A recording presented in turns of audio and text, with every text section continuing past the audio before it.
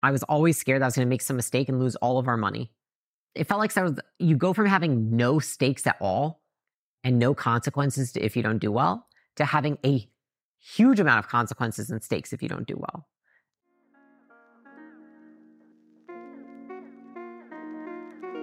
How do you create an unshakable business? I crossed $100 million in net worth by the age of 28. Now I'm growing Acquisition.com into $1 billion portfolio. In this podcast, I share the lessons I've learned in scaling big businesses and helping our portfolio companies do the same. Buckle up and let's build.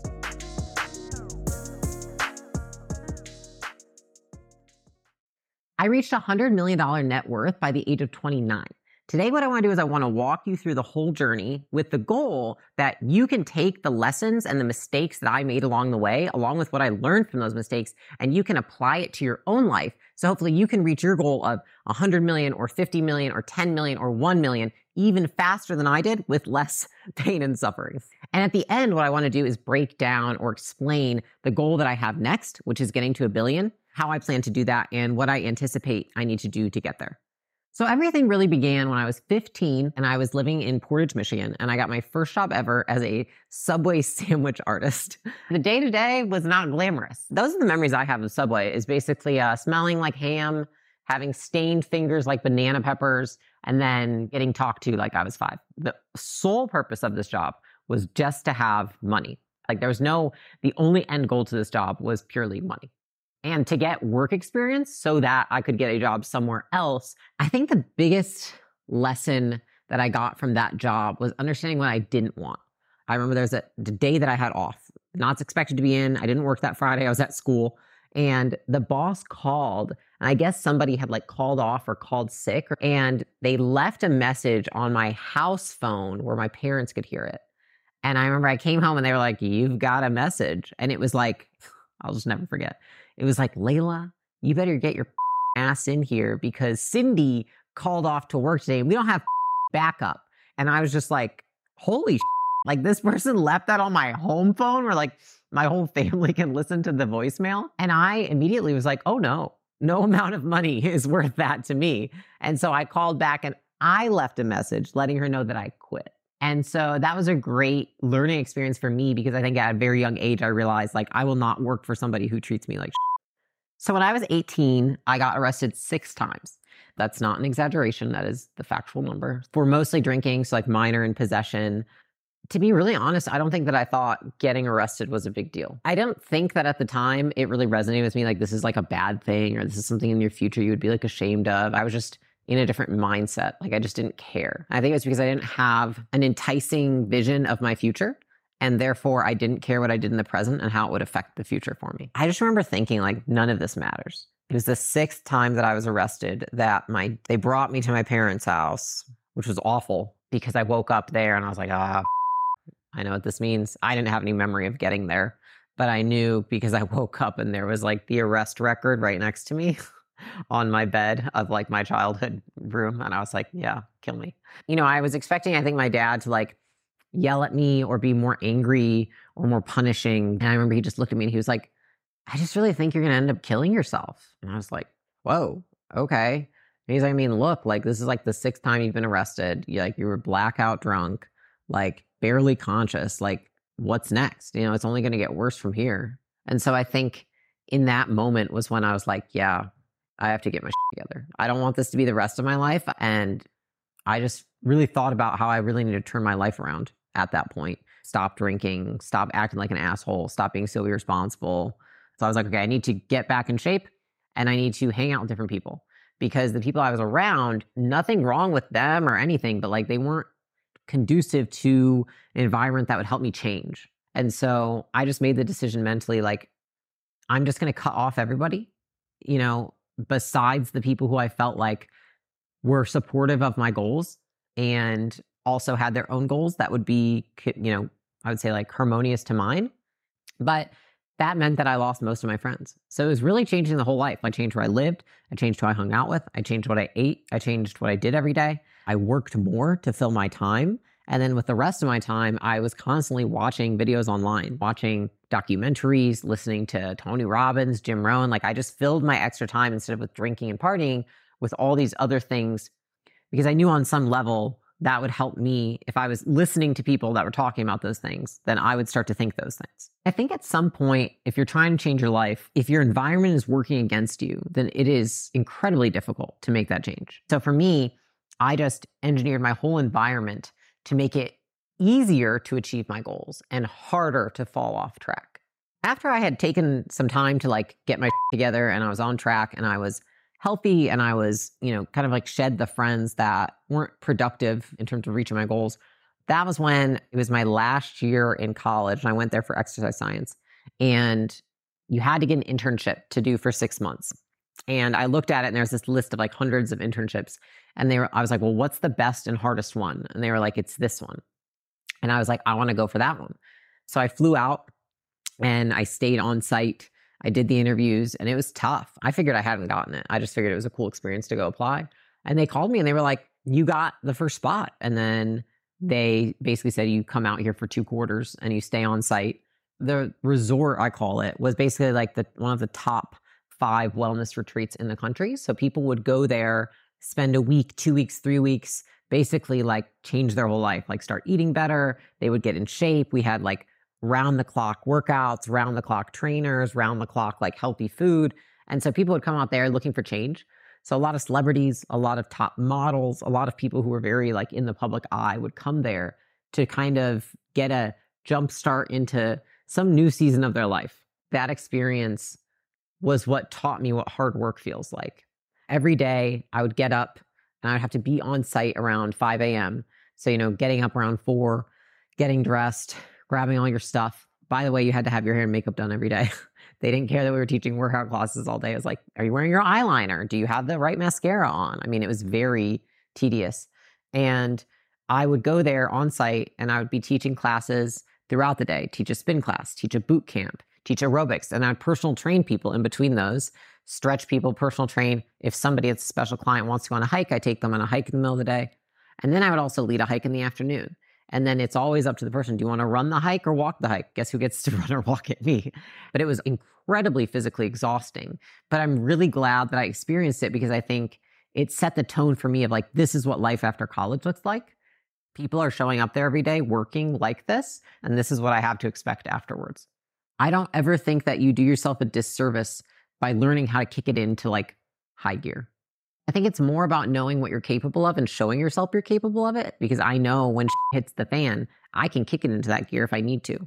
I know what I'm capable of, and I've done it and I've proven it to myself. Graduation was very not monumental to me. In fact, I decided that I was going to move to California with no plan before I graduated. And then the day I graduated, I left. I didn't care. I just want to get the out of there. I packed up my car like the day before I graduated. And then the moment I was done, I just drove out to California. I went to this job fair and I'll never forget. And this girl was like, this is amazing. I'm 4 years out of college. I only work like 40 hours a week and I'm making 85 grand a year. And I was like, wait, you've been doing it for 4 years though? And she was like, yeah. And I was like, oh, no, this is not for me. And so I remember thinking, I was like, I need to just pursue a different path. I need to look at this differently, which is rather than trying to make the most amount of money from a job, I need to pursue jobs where I'm going to learn. And so what I'll do is I'll drive out to California and I'll just literally walk and see what gyms are in walking distance. I'm just going to get a job as a personal trainer. And I just kept thinking like, I just want to learn. That's all I need to focus on. I don't focus on making money because I want to make millions of dollars. I'm not going to make any of these jobs. I had a lot of people that were my friends from college that they made a lot of money really quickly out of college, really cushy, and they got all these benefits and like they looked really good, but they weren't learning anything. I actually think it's a little bit of a curse if you get like a really cush job out of college because you're comfortable and therefore you don't push yourself. I wasn't comfortable at all. I was making jack shit at first. It was commission-only sales job at this gym. You've got 4 weeks to prove that you can sell, otherwise you're out. And I was like, oh my God. And so that forced me to learn. I look back at it now, and what I did is I put myself in an environment that was conducive to my goals.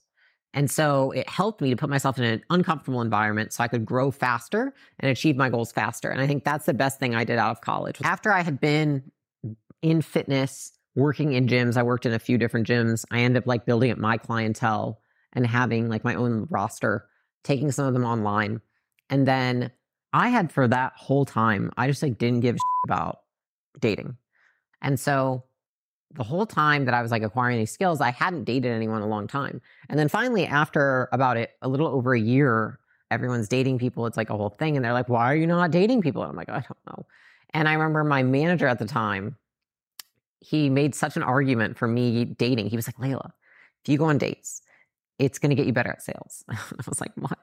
And he was like, yeah. He's like, because it's the same thing. It's a numbers game. And so you just need to go on a ton of dates. And just like you talk to a ton of prospects, not all of them buy. It's the same with dating. I went on a date a week for like, I want to say it was like 14 months technically.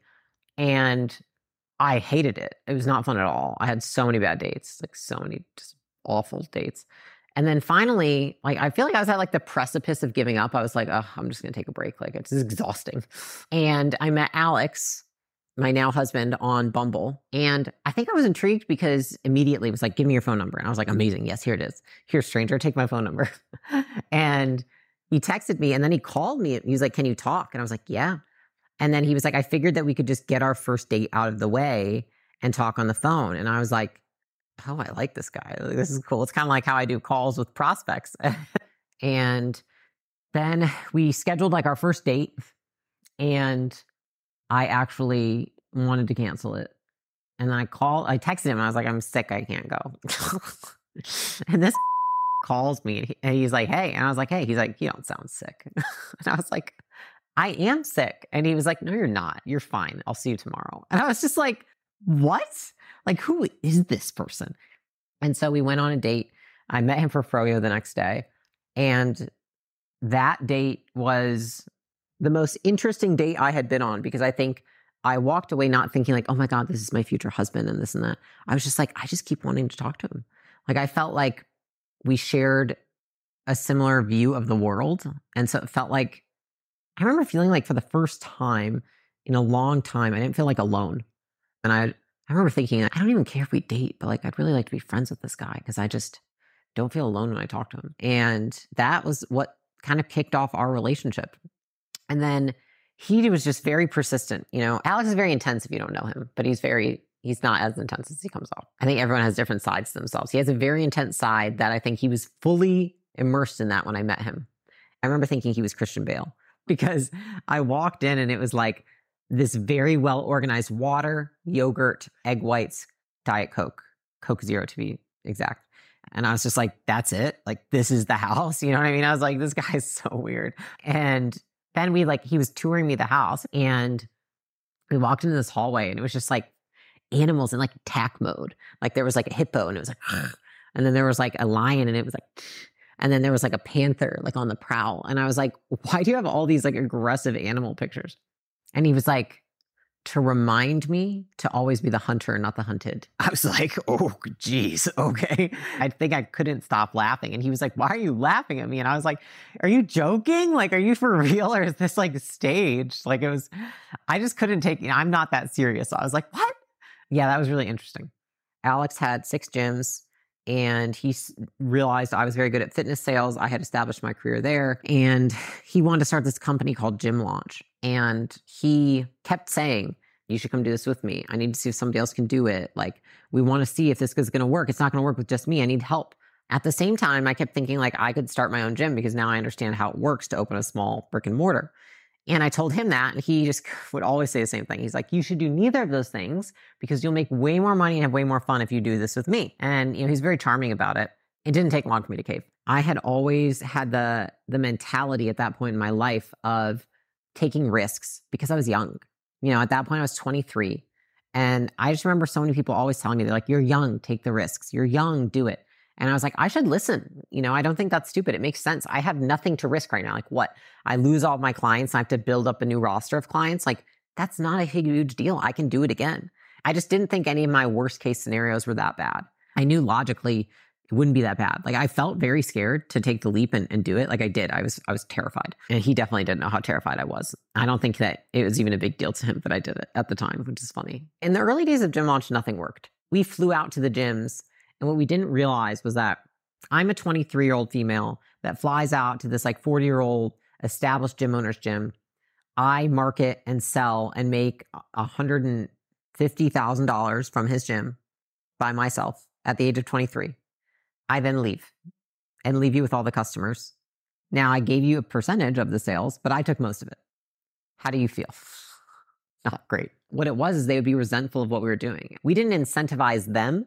We incentivized ourselves and the customers, but not the gym owner. And so after some time, we just realized that wasn't working. I remember this lady called me. She was like, Layla, Matt just stood up on a chair and just told us all to charge back or refund with you, and that we could sign up through him for half of what we paid you. And I was like, oh no. We had no formal agreements with these people. We had no legal protection. We had nothing legitimate. That happened with one gym, and then another gym did it. And that was enough that we had like negative $250,000. And then when that came in, we were like, oh, profit's all gone. Plus, how the hell are we going to pay back $200,000? Because what we would do is we would take that money and we would pour it into marketing for the next location and the flights and the hotel and the cars.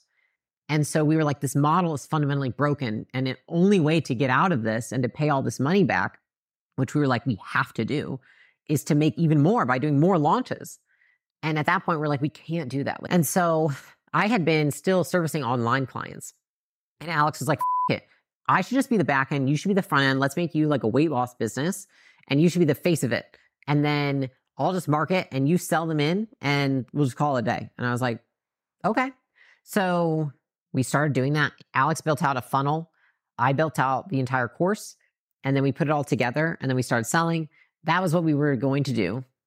And so Alex ended up he was like, all right, I'm going to call up all these gyms we have planned out. I'm going to let them know that this isn't working. And so he called the gym owners that we had lined up for the next few months. And he was like, listen, we're canceling. You didn't pay us anything. We were going to do it for free and do a rev share anyways. Like, it is what it is, man. Like, this model doesn't work for me. And they were so desperate. The first guy was like, you can't cancel on me, dude. He's like, my gym will go under. Or Alex, like being on the phone looking at me. And I was like, fuck. We were in the industry. We have a lot of empathy for people going through that. We were like, we don't want this guy to be like fucked. And he's like, how much do I have to pay you to just like show me what you're doing? And Alex is like, $6,000. And he's like, but I literally am not involved. I'll just like give you the trainings that we have for our team. And the guy was like, done. We were like, what the f-? So we called the next guy. And I swear every conversation was the same one. And by the end, we had talked to 8 gym owners and they all said, I would pay you. By the end of that day, we had made like $42,000. I remember I had also at the same time been selling people into this weight loss program. And at the end of the day, I'm like, what are we going to do? Alex was like, I think we just got to sell the secrets. I remember he was like, this is it. He was like, I'm going to sell the secrets and we're just going to get the out of this industry. And I was like, okay. He's like, we'll just sell it to as many people as want it. And they can just do this. We don't have to fly out anywhere. And then like, we'll just be done. And so in our minds, this was not a business. This was just like a finite until it's done and we paid off the money. And I don't think we could have anticipated what happened next, which was like a flood. It's like nothing I've ever experienced. I mean, people were DMing me left and right on Facebook because what happened was these first group of gym owners, we put them into the program. We took all of our trainings and everything. We put them into a course and we kicked it off. And in the first 2 weeks, like one guy made 50 grand, another guy made 30 grand, another guy made 38,000. I mean, it was just like absurd. They were making the same amount that Alex and I were. And we were like, holy shit. And so then they were telling all their friends. It was like, and then it spread like word of mouth I've never seen before, like wildfire. Like people wouldn't stop giving people my phone number, DMing me because I was like the entryway. And my calendar was insane. It was like I was taking group calls to talk to people about our program because I couldn't talk to one at a time and still like do anything throughout the day. It was like 12 hours a day of just group calls. It was absurd. And that was how the business actually started. Like at the end of the day, it works. We have a product that we were able to design advertising for gyms in a way that they could get literally a return of like they could put $1 in and they would get $20 out. That's what we had cracked. And we just so happened to crack it before anybody else did. And that is luck. If we had gotten there 12 months later, Gym Launch would not have been what it was. So like our experience combined in the industry, plus the timing, plus the ability to crack the one thing that nobody else had, that all compounded. And then the word of mouth was like absolutely insane. And I think that's why we're so We're such advocates of word of mouth because if you have the right product, you barely need to like market it. Fix the product and then it'll market for itself. We spent most of our time on R&D. So when I say R&D, I think a lot of people don't know what that means. What we would do is we would take, if we wanted to help improve something and stay on the cutting edge, we would look at all of our client base and say, who's getting the best return on their advertising? And then we would take the top 10 and we would bring them into a focus group and we would ask them a series of questions to identify what are the common traits between these gym owners, between what they're doing, their team, their advertising, their market, whatever it is, so that we could duplicate it for others. That's really what R&D was. We spent like $50,000 a month on R&D, just testing stuff. We had an R&D team because we needed to stay ahead. And so anytime we rolled anything out, it was all based on information that we got from our customer base. The more that you really understand your customer, the better you can make your product and the more that your marketing speaks to them. You know, the biggest thing that we realized with Gym Launch is, you know, we were with a group of like very astute entrepreneurs pretty soon after the business started. And I think they all kind of felt like they saw what was happening with us and they were like, we've got to help them. And the biggest thing that was instilled in me was making sure that Alex and I had clarity on our roles. Alex is marketing, Layla is everything else. That was the first decision. But there was one really clear piece that they said too. They're like, Alex, don't go help Layla. Like I remember a mentor saying that. He was like, do not help Layla. She can figure this out. You trying to help her when neither of you know how to do this is only showing her that you don't think she can do it. That was like one of the best things that we could have had because I see so many business owners now, especially married, and the husband doesn't realize that he's undermining the wife by overly inserting himself to help her. And I'm so glad that Alex has literally never done that to me. He has only ever supported and encouraged me and said, you can do this. That was a key piece that I think is so underestimated. One of the first things I do with companies is I help clarify their roles. They don't know how important it is. So year 2 of the business, I think we did 27 million in revenue and like 17 million in profit. There was no context as to how well we were doing. I think what a lot of people assume is that when a business is going really well financially, that it feels good. But the thing is if you don't have experience, you don't even have the lens of which to judge if it's going well. And when you're growing that fast, it feels like jumping off a plane with no parachute and having to figure out how to pull the parachute on the way down while you're falling. And so it's just constant urgency and also not knowing what you're doing in a situation that's high stress. Like all of like the fun and like lightness that I had in my body just like left me for 4 years. And I think I was just like a complete robot because I was so terrified I was doing something wrong. I was always scared that I was going to make some mistake and lose all of our money. It felt like you go from having no stakes at all and no consequences if you don't do well to having a huge amount of consequences and stakes if you don't do well. And to go from one to the other so quickly is a lot to adjust to. Fast growth companies, typically the people that are there year 1, 90% of them are gone by year 5. And it's because the company, you have, say, a staff accountant or a director of operations who can do the job while the company's at 5 million. But then the director of operations for a $5 million company versus a $100 million company are completely different jobs. So what it is that everyone's job changes every like 6 months because the company changes so much. And so what I saw it happening in the company and I read about it and I was like, oh, I really hope that's not going to happen here.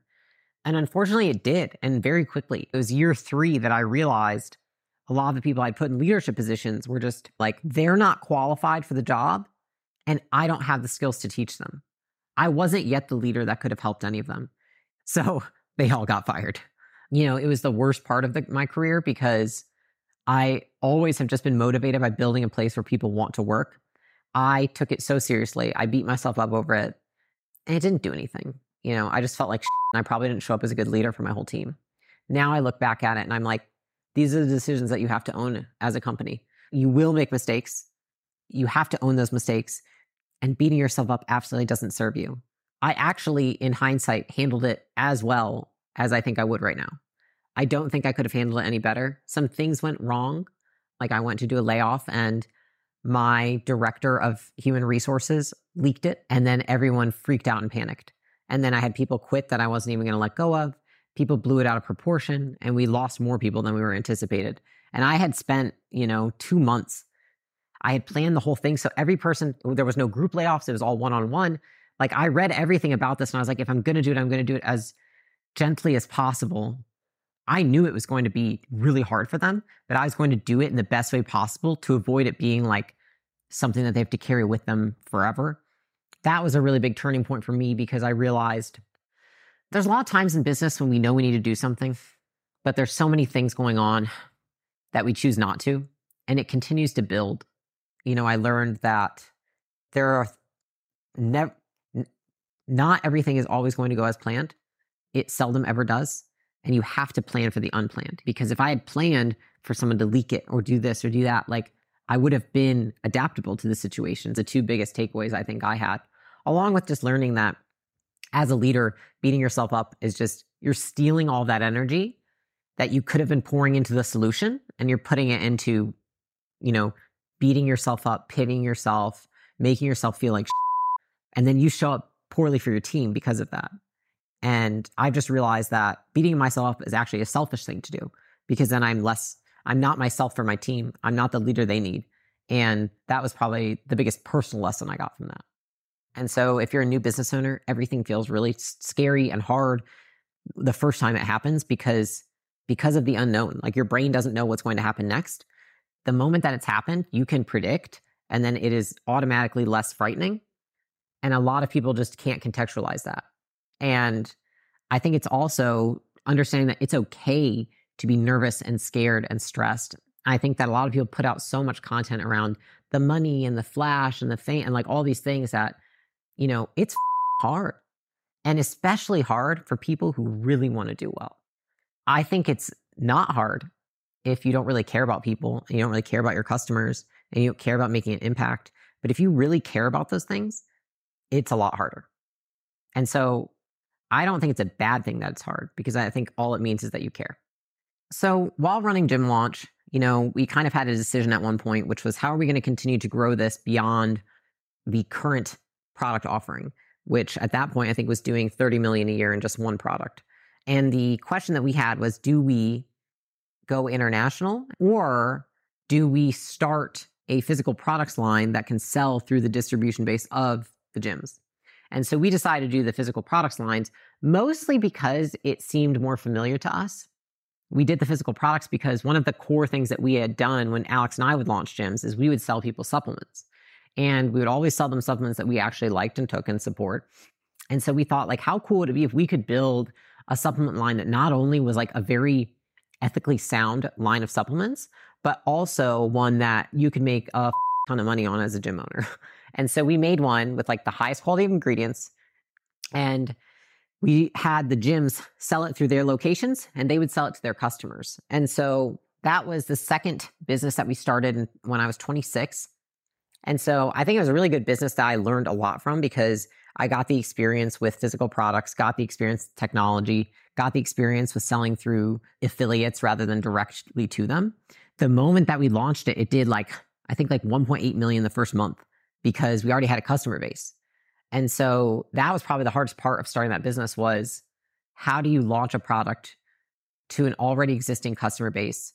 As much as we thought it was a part of Gym Launch, it wasn't. It's a completely separate business. We often underestimate how much another product line is going to distract us. And I continuously felt like I had two children from that point on that were asking for my attention. It was like, Prestige needs this. Gym Launch needs this. This team needs you. This team needs you. Though they were symbiotic in that we sold the supplements through the gym base, it didn't matter. It was a different business, and so I constantly felt split between the two. The results were good, but the process sucked. It was just very demanding. And the reason for that was I didn't understand this one fundamental thing, which was that if you split a team's attention, neither thing can grow as quickly or as well. Nothing gets done as well. And I think now I just completely understand it. How would I have done it differently? I would have from day one built a mini leadership team for Prestige, but instead I split my leadership team to be above all. And I would have never done that again. That was probably the biggest thing I learned from Prestige was the value of focus. I feel like a lot of people who have kids have one that's not the favorite. And Alan was that for me. Fundamentally, I think that the reason it wasn't going to succeed was because Alex and I didn't agree on it. It's the only thing that we've never agreed on. And then we moved forward anyways, not agreeing. So Alan is a software that works leads automatically. So if somebody, say you have a landing page, someone opts in, they put their email and their phone number in there and they say they want to learn more, it'll automatically text them. It's basically an AI powered tool that then will work that lead. And the goal or output of Alan is that it gets the person in the door or it gets them to the appointment. Like it's not like a process driven, it is an outcome driven. So it maximizes everything to get the person to show up for an appointment. We spent a lot of money on development. I think like almost $2 million on dev at that point. And then I joined a software coaching program. And then I learned everything we did with dev was wrong. And I was like, but I was so distracted having Gym Launch and Prestige still. I was like, how the hell am I going to do this too? And I groomed enough leaders in Gym Launch and Prestige that they were able to maintain a lot of that with me gone. And then I put myself on Alan to basically build it up from the ground up. Though it was monetarily successful, it had a lot of second order consequences in year 2 and 3 from being built so quickly with not the proper technology. And having to clean that up taught me that taking more time to build something is always a smarter way to go, because fixing mistakes takes longer than just doing it right the first time. And so that brought me a lot for acquisition.com, because I said to myself, if I want to build acquisition.com into $1 billion business, how long do I think reasonably it would take to build the base? I was like, maybe 5 or 7 or 8 years, but if I build it right and really build something that can go to $1 billion, we want to make money. That's why a lot of people get into business. They want to feel successful and they can't delay it. And therefore they make decisions in the short term that sacrifice the long term. And that was the biggest thing I got from Alan. We sold it to a strategic buyer and then they spent, years cleaning it up. And if we had just built it right the first time, it probably would be much bigger than it is now. And so I've taken that and applied it with acquisition. And the bigger you want a business to be, the bigger the foundation is, which means the longer it takes to get there.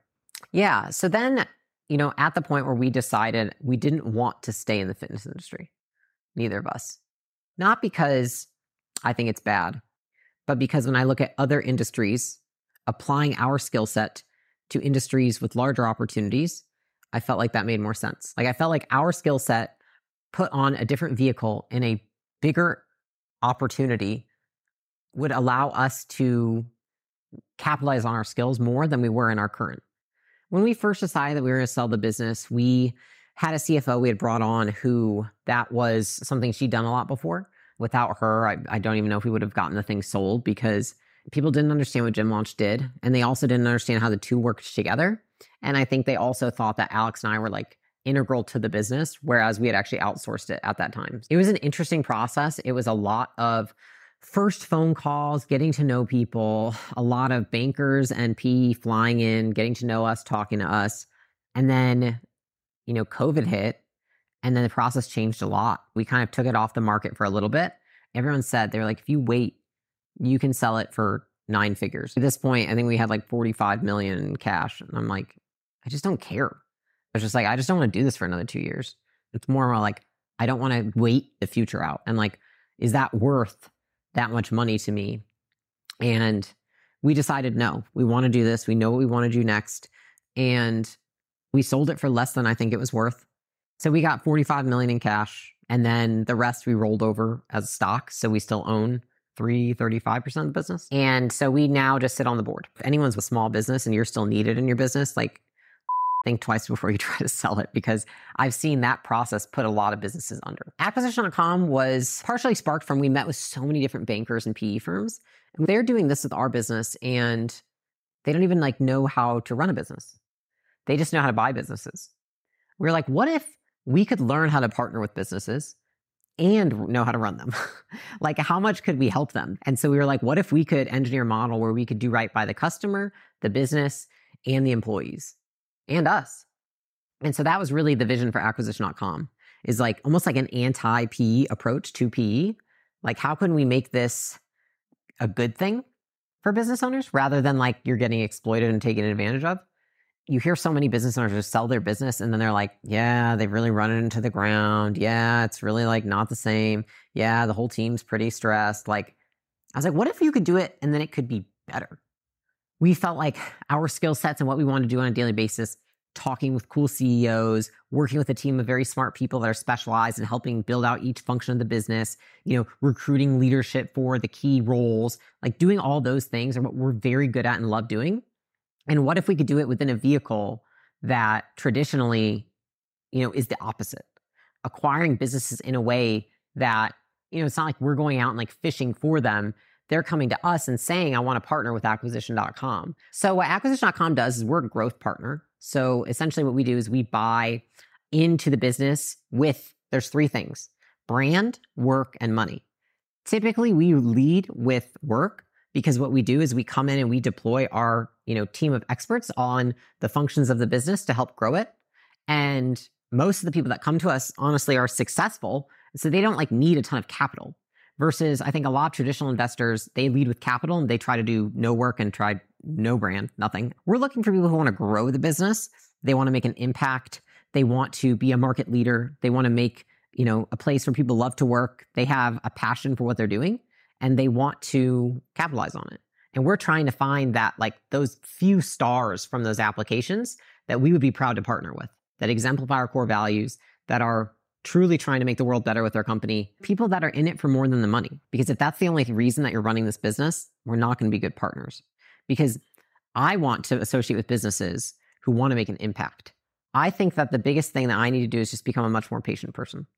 I've already felt like I'm a patient person, and I do think I am, but I have to figure out how to instill that patience in everybody else. Because I feel like right now, looking at the plan that we put into place, we basically said for the first 5 years, everything goes back into the business. We reinvest all resources. Alex and Layla aren't even thinking about, I don't even not even taking a dime out of the business, right? And how do I get that across to everybody else? As the first few years, we're learning. What businesses do we do best with? Which ones do best with us? What kind of founders do we do best with? What do best with us? And I find it all really, actually pretty enjoyable. But I think a lot of people want this very fast growth. I think a lot of people want that, we should grow faster. I think I've just learned, and I actually think the path to $1 billion with this vehicle, it needs to go slow, and it goes slow for a period of time, and then it goes very fast. And I feel like I get that, but I feel like I need to become the kind of leader that can really instill that amongst other people on the team so that nobody ever feels rushed. Because I think rushed actions create mistakes. And this is a business where the decisions that we make stick with us for years. And oftentimes we don't even pay for the decisions that are mistakes for years. So we have to be very careful about the decisions we do make because it takes a long time to see them out and a long time to correct a mistake. And so I think everyone has to have a lot of patience when it comes to it. My friend Trevor says it well, which is patience is just doing something else in the meantime. And so I make the internal mission of Acquisition.com to build the infrastructure in a way that is completely contrary to all other, in the industry, which is how can we build a team? How can we build all the portfolio companies in a way where we praise, we don't punish people? And how do we build that environment? And I focus most of my attention on how am I going to do that while not, while distracting myself from being patient in waiting for the right companies, waiting for those companies to grow, waiting for the right market timing, waiting to deploy our capital. So that's what I focus on in the meantime while Acquisition.com grows.